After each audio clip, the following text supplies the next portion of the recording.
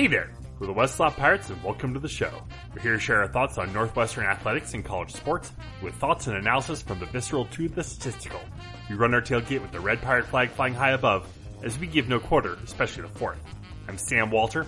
I'm John Lacombe. And I'm Eric Skoskauspo. Well, gentlemen, we're taking a little break from our summer previews. Thanks to everyone who's been jumping on to listen to us so far.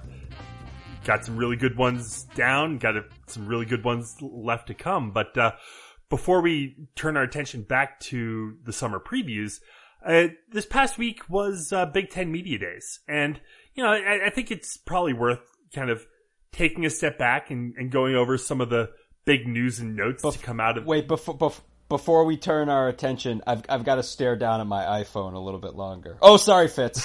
Sorry, my bad. Yeah, well, I have thoughts. Let's go ahead and just jump right into that. I mean, that's kind of one of the biggest, kind of national buzz stories that came out of Big Ten Media Days, and that was, Fitz talking about the decline in attendance and how that's what he said. It's like due to people just looking at their phones all the time. And then he went on a millennial rant. Okay, where fine. he complained about millennials not enjoying experiences, like just looking at their phones or recording it so they can put it on social media, and had what I thought was a pretty funny, albeit also anti-millennial rant about some other table that he was nearby at dinner when all four parties of this double date were on their phones, and it was. I'll be honest, it was very predictably Fitz. I mean, if you line this up against the RPOs are communism comment from last year, this is the less crazy of the two perspectives. But it's also categorically false. Yeah, let's put it this way. Maybe it's because recent things we've recorded are fresh in my mind, but I won't be surprised if our play calling against UNLV is very rotary phone. Let's just say that there can be a downside to not being on the cresting wave of wherever society's at any given time. But it's there. There's certainly some truth to it, and of course, like he's echoing what a lot of other people have certainly said, but to say there was no small amount of "get off my lawn" in the comments would not be doing them justice. Yeah, it was a very "get off my lawn" moment, and I got into some good discussion on Twitter with a number of folks who I know are listeners of our show.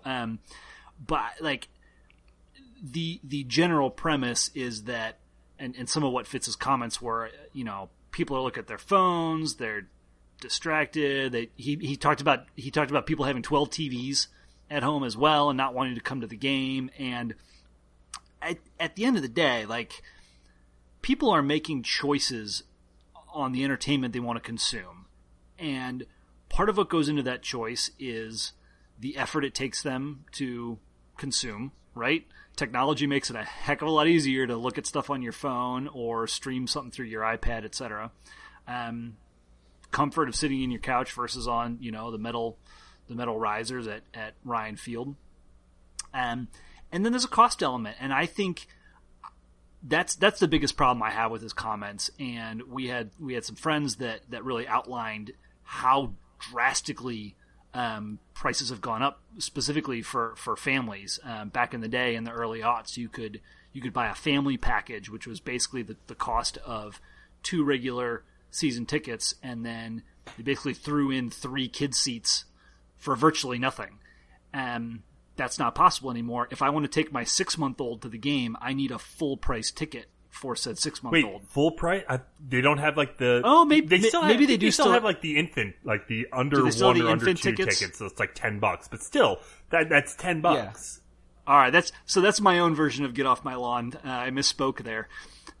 But point being, like, there's a lot of very legitimate factors at play as to why people don't attend as many college football games, and some of it is choice, and not just choice to go or not to go, or to watch on TV or not watch on TV, but there's a million other things. Technology has opened up the ability to follow cricket very, very closely, rugby, soccer. Like there Wait, are Scott, millions Scott, more. are you saying people aren't going to football games because they're at home watching cricket?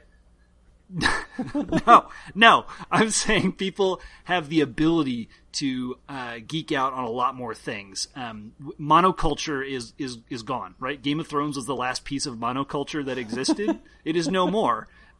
So, at the end of the day, the other interesting thing about this, and this is where I kind of initiated some conversation, is that this is not this is a problem for Northwestern, but relative to other schools and the rest of college football, Northwestern's home attendance is up dramatically from 10 to 15 years ago versus the slow drop-offs you're seeing elsewhere. So, Yeah, no one else had the kind of room for improvement that we had, and thus no one else has been able to match the gains that we have produced.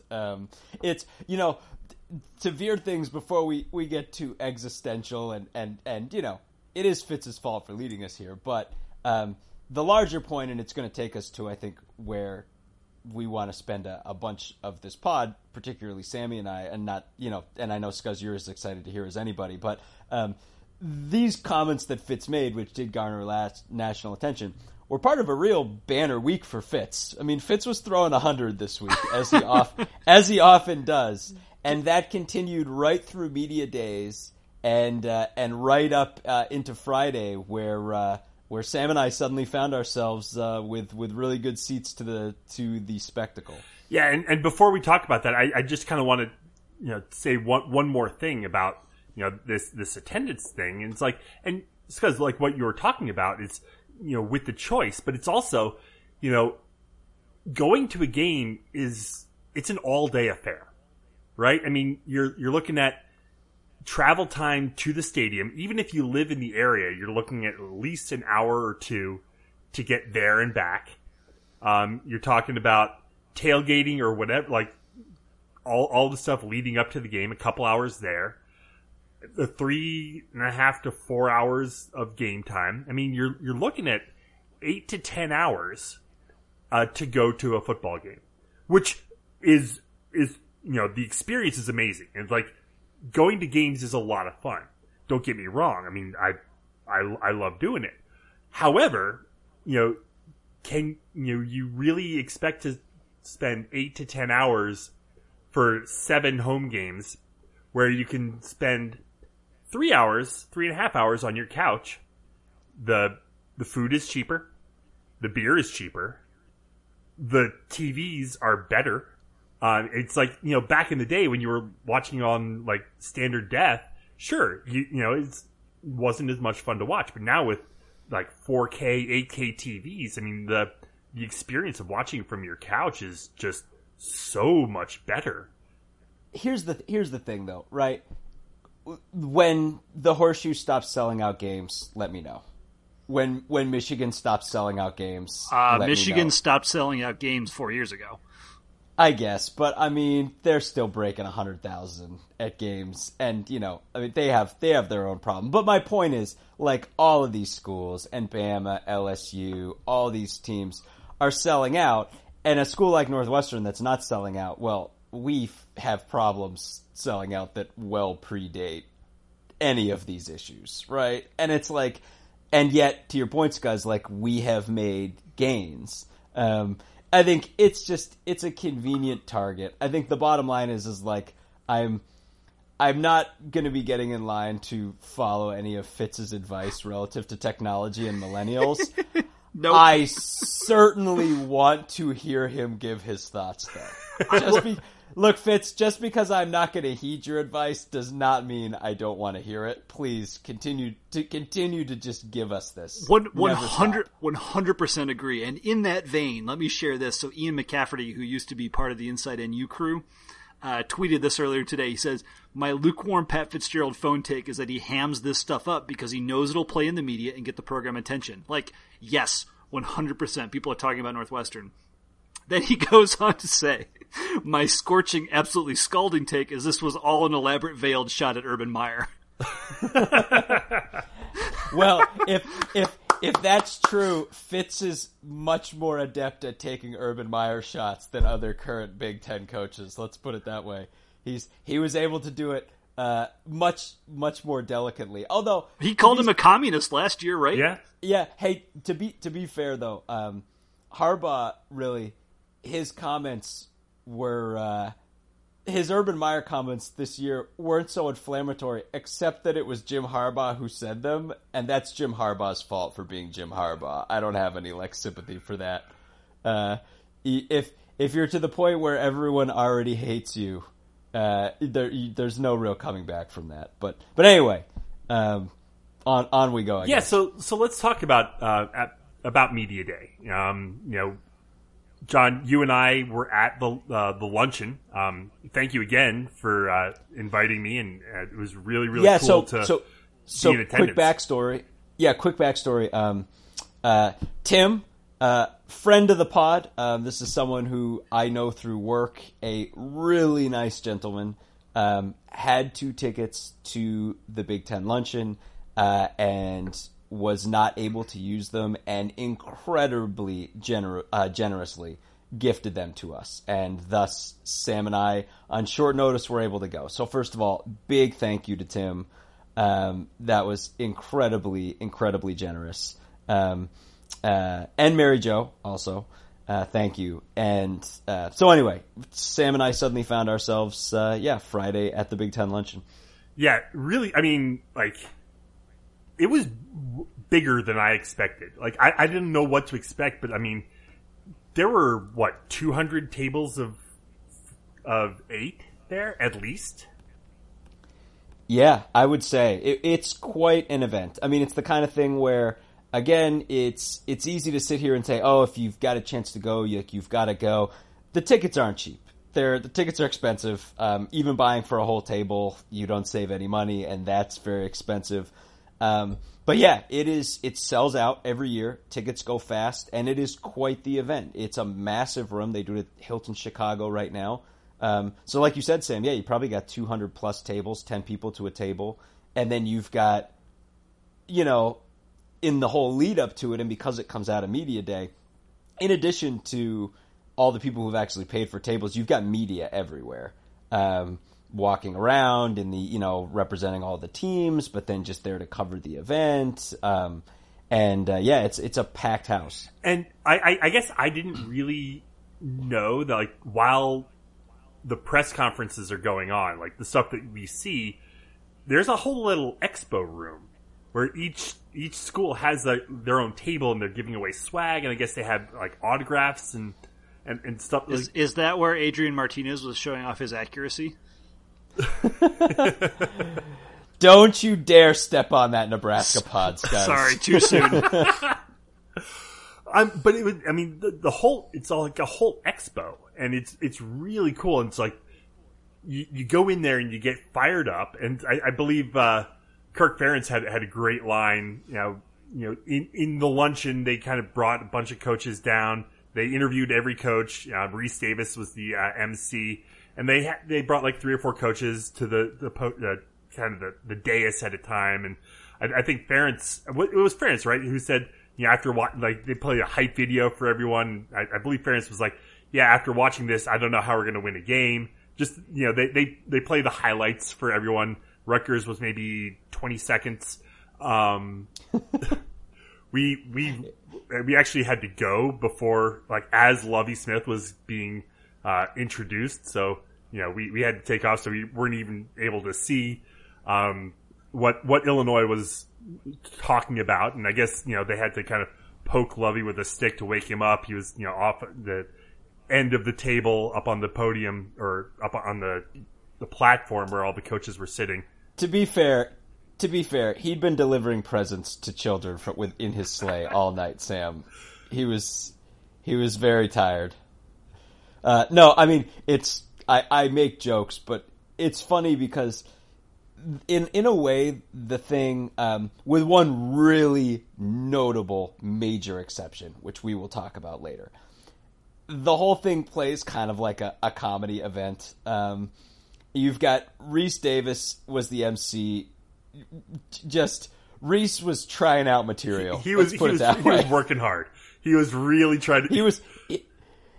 He was really working hard. I'm not going to say that he was absolutely. I'm not going to say he was Patton Oswalt up on the dais. Let's put it that way. But not for lack of effort by old Reese. And you've got Chris Ash from Rutgers showed up with just. I mean, really, his material was the best. Like when he talked about how Rutgers' progress was not going to be measured in wins and losses this year. I mean, that's just gold. You really can't do better than that. But circling back to where we were earlier, Fitz probably got about the biggest laugh of the evening, or of the afternoon, should I say, luncheon, because the video. So before each of the coaches come up, and the coaches come up in groups of 3 or of 4, and Fitz was part of the third group. I think he came up with Ryan Day and... It was Day, it was... Yeah, I'm trying to remember who else came up. Was it Frost? Was he up there with Frost? It might... No. Maybe it was Frost. No, it wasn't Frost. Frost and Fitz were sitting next to each other. It was Day, but in any case, case, PJ. Oh, that's right. PJ Fleck was the third. Ryan Day, Fitz, and... I think it was just a group of 3. Maybe I'm wrong. I believe there were 4. I think it was 3 from the West. I don't remember who. Yeah. Anyway. In any case, when all the coaches come up, they come up in little mini groups like that and sit in front, and then Reese kind of throws questions at them, and by bringing them up in groups, that's kind of how they control the event for time, right? So... But for each group of coaches who come up, they run a short highlight tape with a voiceover for each team. And the Northwestern highlight tape, preview tape, identified Hunter Johnson as Northwestern's starting quarterback. Guess how that went over with Fitz. As soon as the video said it, I went, oh, goodness. Reese asks Fitz a question. I don't even remember what it was. And Fitz just immediately goes, well, I'd like to thank ESPN for deciding who our starting quarterback's going to be. That was great. It slayed the room. And Fitz was, and it was funny. They asked, because he was up there with Day, I think Reese saw a common theme between the two in that we both have 5-star quarterbacks coming in. Transfers, Justin Fields at Ohio State, of course Hunter at Northwestern, and used that to pose a kind of twofer question to both coaches about, your big quarterback coming in, and how is he going to, how you feel about this new quarterback, what kind of qualities does he bring, and especially given the fact that ESPN had already anointed Hunter our starting quarterback, I said to Sam and to one other notable person sitting at our table that I said, watch Fitz make this about TJ Green. And sure enough, TJ Green's name quickly within came 30 up seconds. It was amazing. Yeah, within 30 seconds, Fitz found the way to pivot to TJ Green. But that's Fitz. That's why we know him and we love him. Yeah, so, I mean, you mentioned that other notable presence at our table. Is good fortune, honestly, that we were actually sitting with Patrick Ward's parents. Former Northwestern offensive lineman. It was really, really cool to chat with them and some of their friends. It was, really, really neat. It was. And, to answer anyone's question about how seating goes at a thing like this, I mean, it's all random, luck of the draw. I think, a lot of times when people buy entire tables, they buy entire tables with the idea of bringing 10 of their I mean, there was certainly an Ohio State table. Several. There was certainly a Michigan. Yeah, several. And our table was more Iowa fans than anything, which wasn't really by design, but we were sitting across the table with someone who said, yeah, well, one of my sons played football at Northwestern, and then 2 of my sons played football at Iowa.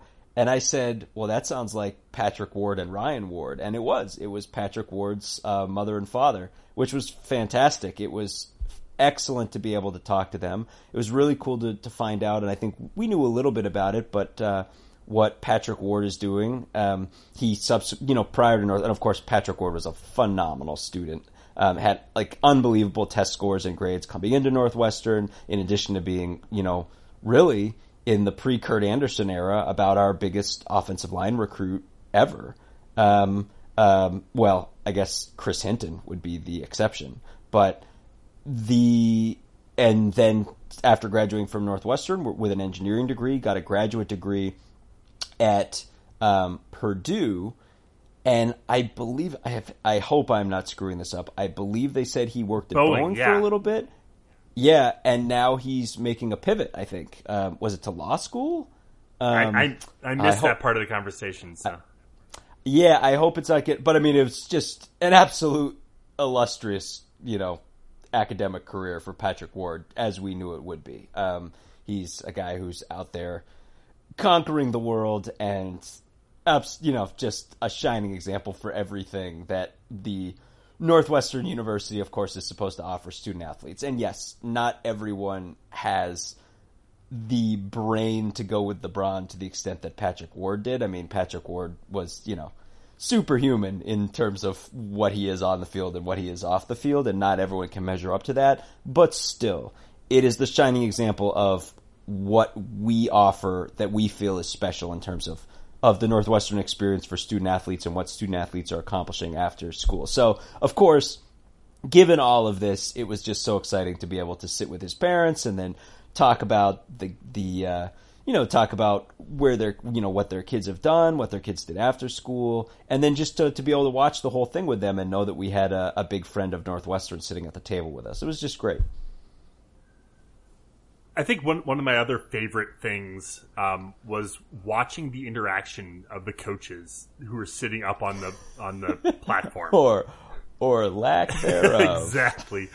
Can I just jump in? Yeah. You guys sent me a grainy photo of that, and I think, John, your caption was I can feel the icy relationship from here or something. It took me quite a while, squinting at it, especially because of the angle. It was hard to figure out who lined up with who in terms of helmet wise.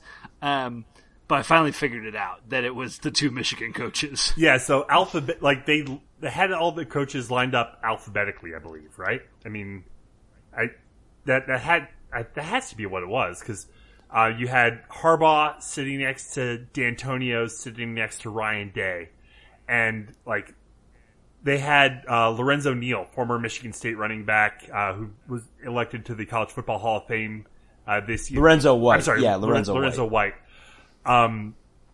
He got a little bit of time with Reese, and D'Antonio's watching, and Harbaugh is just looking the other way.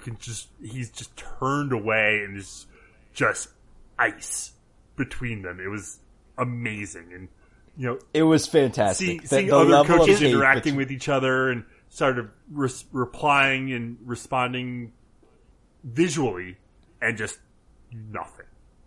Are there any two Big Ten coaches, including all those that have retired in the last 15 years, that you would think would be worse at small talk than Harbaugh and D'Antonio?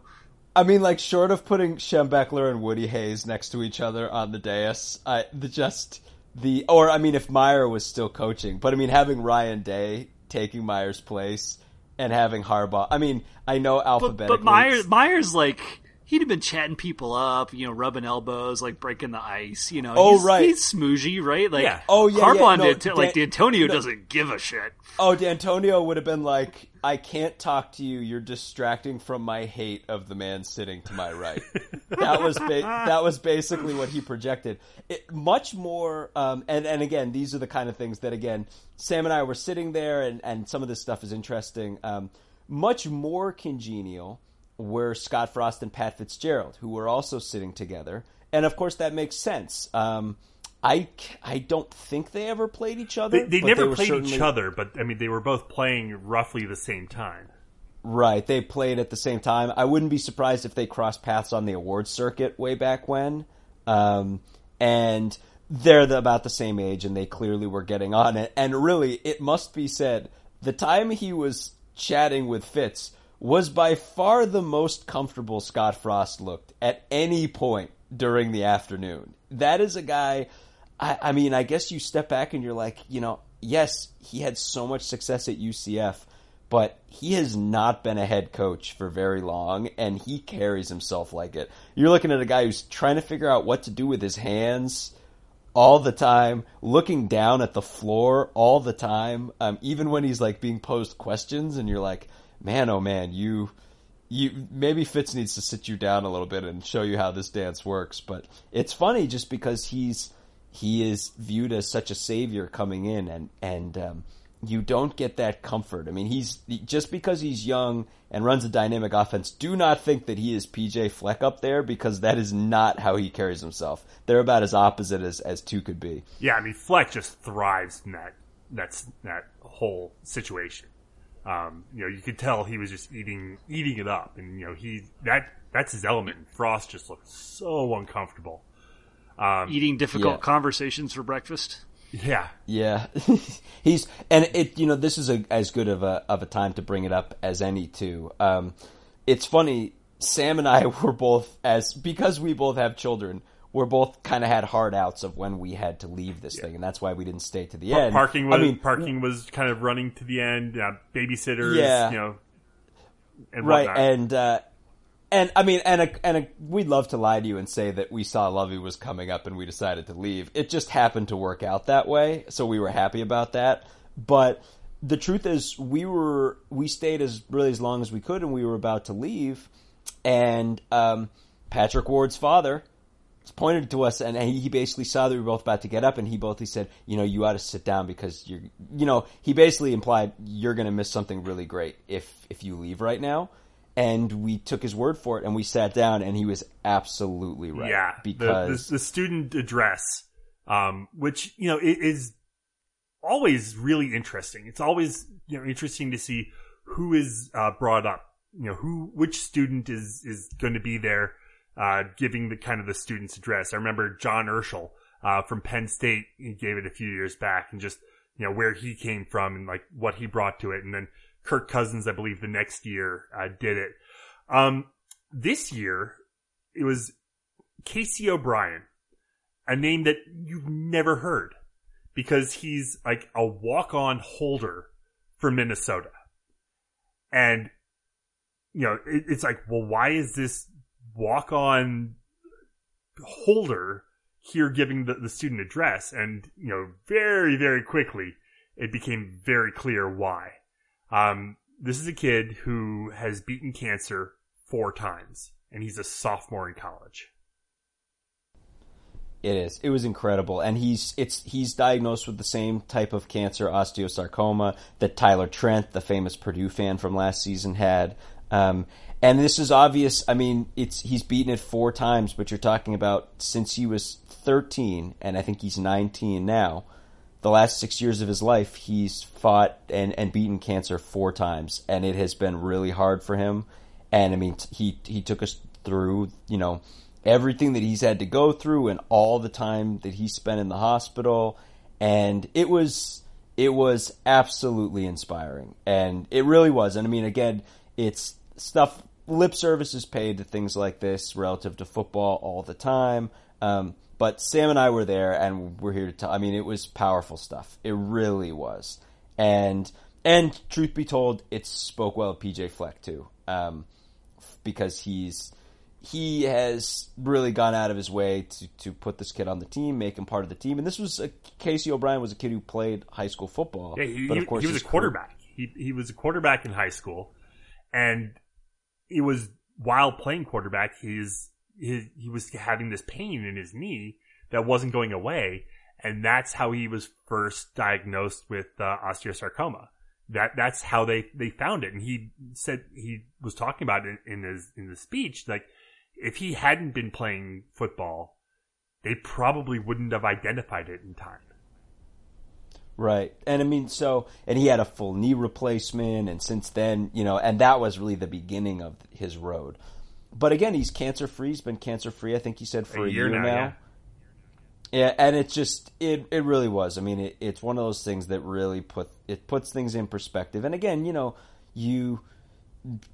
there's an easy way to fall into cliches when you hear stories like this, but it really was a powerful thing, and it really was an impressive thing. And he's a member of the team. He's a holder. He's a holder on the team, and I'm sure at some point you are going to see him hold in a game, whether he's their full-time holder or not. So it was just a really cool moment, and again, Sam and I almost missed it, but we didn't, and it was an awesome thing to have be the last thing we saw at the event. Yeah, absolutely amazing. That definitely was. That and hearing Fitz, shooting from the hip, definitely both the highlights. I loved when Fitz was talking about Kurt Anderson and trying to name a bunch of WWE guys, because that's the kind of the attitude that Anderson brings compared to who was there before. But speaking of coaching, and speaking of former Northwestern players coming back, I guess we weren't really speaking of that, but a former Northwestern player is now coming back to be a part of the coaching staff, and that's Bryant McIntosh. Coming back to campus, he's, I believe, the assistant director of basketball operations, which I guess I'm not entirely sure what that is, but I'm guessing it's another fancy name for not quite assistant coach, but not grad assistant. Just someone part of the team. I'm sure is working in practices, and just to get BMAC back on campus is huge. Yeah, it's exciting. He was obviously a huge part of the best year that Northwestern basketball's ever had, winning a game in the NCAA tournament. He was the face of the program in many, many ways as the point guard, one of the first commits to commit to the Coach Collins era, and a really well-known face, and a fantastic point guard, a guy that was always really well heralded when he participated in bigger camps, and what was it, like the Chris Paul point guard school, Steph Curry. Or maybe it was Steph Curry. There was the Steph Curry. That's right, like the Steph Curry point guard school. Like, this guy has a ton to teach those around him. The quiet negative subtext for BMAC himself is that this means his professional career playing is over, and I saw somebody ask him about that on social media, or maybe it was in an article, and he talked about just the wear and tear. I'm done for sure, but he's obviously excited to be back at NU, and this is presumably good for the NU coaching staff. Tavares Hardy was a former player who did very well coaching Northwestern, and has now establishing his own program at Loyola, Maryland. Pat Baldwin, another former Northwestern player from obviously longer ago, but who was wonderful with the Cats, developing Derek Pardon and others, and has established himself at UW Milwaukee. So this has been good in the past for former NU players that want to get into coaching, and I hope that it is fruitful and a mutually beneficial relationship for BMAC and Northwestern basketball going forward. I absolutely agree. I hate to pour a little bit of cold water, which is just the fact that it's a strange situation that doesn't come up very often, because, as you said, while the door has closed on McIntosh's professional basketball career, he is still absolutely in his prime as a basketball player, and is by far the best guard who is around the Northwestern program right now. And to see him on the bench or adjacent to the bench during games this coming season is going to be a weird thing, just because, again, we haven't talked about it, but I think we just found out that Anthony Gaines suffered a stress fracture, right, while the team is overseas, which, again, we don't know the long-term prognosis of that, but we do know how thin we are at guard right now, and it's just going to be one of those reminders that's really strange, where there's going to be a guy in practices potentially helping practice who is absolutely in his prime and is one of the best, 3 or 4 Northwestern guards that we've ever had, and is at that level right now. So it's strange, but on the other hand, to be able to have that kind of talent to lean on in practice is, of course, is a huge asset. So here's hoping that having BMAC around hastens the amount of time until we get another BMAC level guy at Northwestern, hopefully. Just reading from the press release, his job description as assistant director of operations, he's basically working with the film, coordinating film exchange with other schools, helping coordinate film and practice, helping with travel arrangements, doing like recruiting and stuff. So it's the bottom tier of coaching, but that's for someone his age, that's the first step, and you go from there, and you start working your way up. So Collins has always said he thought that McIntosh would be a great coach, and this is the first step in that process. So let's go ahead and leave it there for tonight. Head to our website, westlaw.pirates.com, where you can leave comments and questions. Find us on Facebook, Twitter, and Instagram at Westlaw Pirates, and you can always email the show at westlawpirates@gmail.com. Tune in next time as we give our visceral and statistical views on Northwestern athletics, and look for us on the west side of Ryan Field flying the red pirate flag, because we give no quarter, especially the fourth. John Lacombe and Eric Skazba, I'm Sam Walter. Thanks so much for listening. We'll see you next time.